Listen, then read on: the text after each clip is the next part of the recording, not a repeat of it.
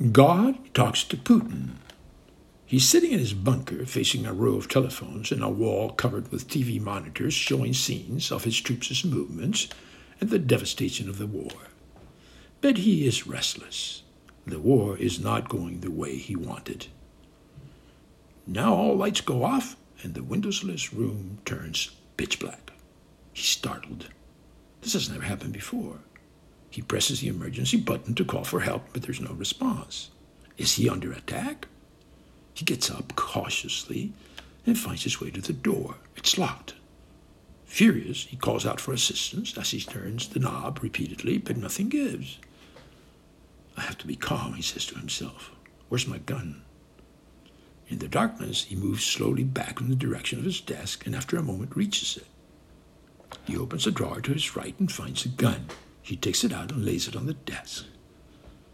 The power should come back any moment, he tells himself. Now the faint glimmer of a light appears behind him. He quickly turns around and points the gun at it. The light emanates from a small golden-colored orb that dims and brightens as it grows in size.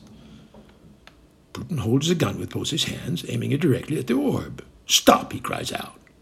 But the orb keeps enlarging slowly while dimming and brightening. Putin fires a shot directly into it. The orb is not altered. "Vladimir," says the orb with a soft, gentle voice. Putin is frightened. "Why are you killing?" Putin fires again to no avail. "Men, women, and children who have done nothing to you." Putin fires another round. Now the luminous orb starts to rise slowly, suspended in the air. Putin quickly gets out of his chair and goes under his desk, the gun pointed at the orb. The orb advances slightly and Putin fires another round, but nothing stops the orb. Panicking, he fires off the rest of his bullets, and when there are no more rounds, he tries to get out from under the desk, but finds that he cannot. Something is blocking him, something he cannot see. The orb advances as it enlarges its size, the golden light dimming and brightening. Then the orb stops. "Why, Vladimir?" asks the orb. "They were threatening me, they were threatening Russia." "No, they were not. You made that up to build yourself up. Build yourself up because your country has been failing." "We are not failing," cries out Putin in desperation, as he tries to free himself from something invisible that is keeping him pinned under the desk. "Yes, you are. Sadly, what you're best at is making guns, weapons, and rockets to kill people. Don't you think Russians are better, much better than that?" "Yes, we are. That's all part of a plan to rebuild the great Russian Empire. This is the first step to then conquer the world." "You mean to destroy the world," answers the orb, "because all you leave in your path is death and destruction." "Vladimir, nothing else." "Who are you?" asks Putin, crouched under his desk. "Who do you think I am?" replies the orb. "My conscience?" "No, I am God, Vladimir." Putin laughs derisively. "God, you say? What hogwash!" "I get that all the time," returns the orb. "Prove it to me," cries an emboldened Putin. "I don't play those games, but suffice it to say you're not going anywhere until I say so." Putin tries again to free himself from the invisible binds holding him under the desk, but cannot. "Fuck you," shouts Putin.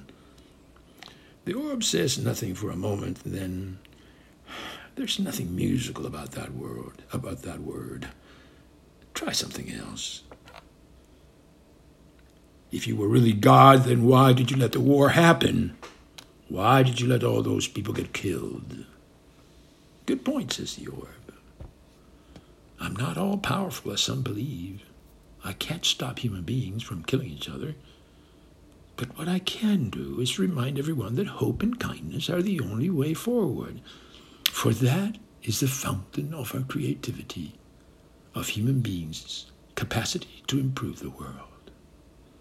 "Hogwash," says Putin. "You're an imposter. I don't know what tricks you're using, but I'll figure it out and deal with you." "Vladimir," starts the orb patiently. "President Putin to you, blasphemer, idiot." Vladimir, trying again. I have come to help you. You've already made yourself an outcast. Your cruelty has already branded you. You can't send me to hell, responds Putin mockingly. You are in hell already, because that's what Ukraine is now, a living hell that you created. Get out. I don't want to talk to you, charlatan. I come, resumes the orb patiently, because you're losing the war and may want to use nuclear weapons. That's why I'm here. Now please listen to me. The world will not let you use nuclear or chemical weapons on Ukrainians without responding. And between America and Europe, they have enough to wipe you out. Ha! I have my rockets pointed at Washington and London and Los Angeles and Houston and Dallas and New York. I'll obliterate them. I may not destroy everything, but I'll get most of it. And that'll be enough for me. You think you'll survive? I don't care. That's a lot of cities you mentioned.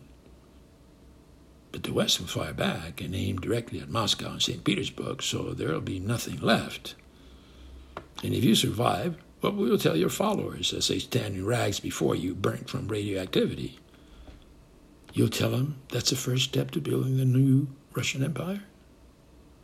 Vladimir, they'll grab you and cut you into little pieces. At least I'll have the satisfaction that I destroyed the West, and I will have opened a path for China to be number one in the world. Small consolation for a man who wanted to build the Russian Empire. Vladimir, I hear a desperate man, envious of the West and afraid, says the orb patiently. Putin again tries to free himself but cannot. Let me out. Settle down, you little prick, snaps the orb impatiently. Putin laughs. You're not God.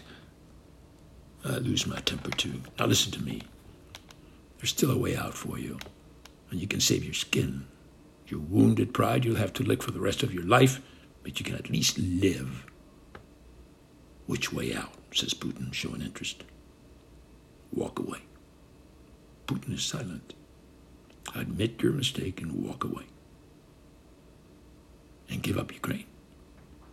It was never yours. They don't want you there. What about Crimea, the new republics in Donbass? Let them decide their fate democratically with the vote.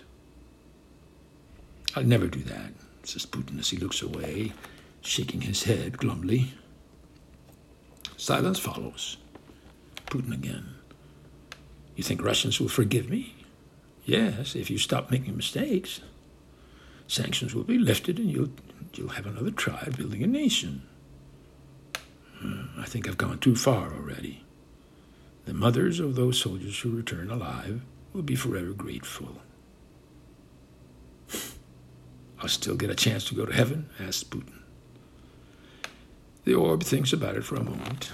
Vladimir, I've been God for a while now, and I still can't find where heaven is. I think it's right here on earth. It's here every day of our lives. You see it in human beings, kindness, generosity, eternal hope, and undying quest for excellence. And hell, right here too, in illness, violence, poverty, in innocent people serving sentences in prison, and what you're doing in Ukraine. Putin, dejected, shaking his head slowly. You think I fucked up? You did. But really big men recognize your flaws. The orb and Putin look at each other for a moment. I've said my piece. You're free to go now, says the orb. Putin finds he's no longer bound and is able to get out from under the desk. He stands facing the orb. Do I get to see you again? Asks Putin. You never know, replies the orb. And then it disappears. The lights in the room come up, and all the equipment is back working.